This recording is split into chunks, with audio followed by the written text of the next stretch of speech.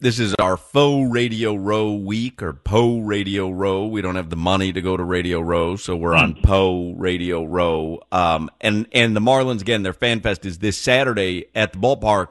But I didn't want to spend faux Radio Row week talking about the Marlins. I obviously want to talk some hockey. Did the Panthers, was that a statement win last night? Because obviously we know what they need to do after the All-Star break. It's not going to be easy. But last night was as emphatic a victory over Tampa, especially, that you will ever see. It always feels good when you beat Tampa like that. And I think that the stat was it was their first win over the Lightning in over 400 days, which includes the playoffs, obviously. They played really well against them in the regular season last year, but we know how the second round went.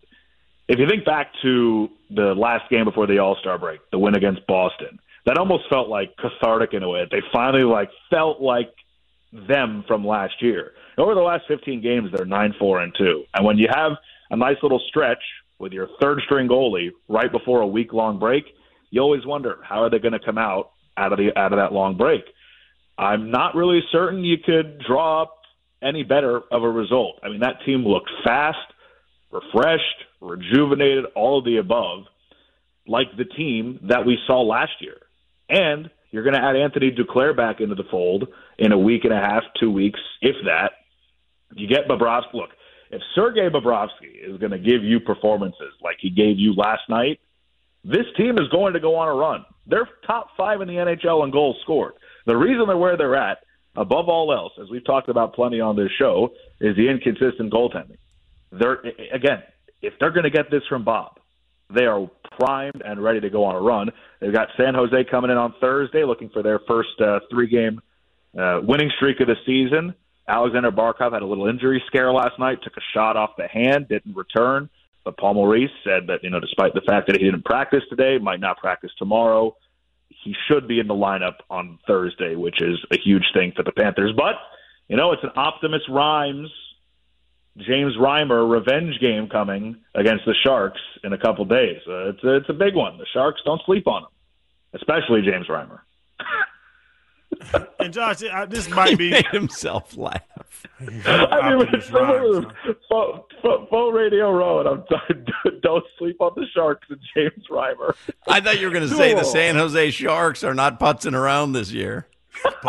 Well, listen. If the Panthers are going to make a run here and make the playoffs, they cannot putz around at home against teams like the Sharks coming in here on Thursday. That is true. He said a mouthful there, Crowder.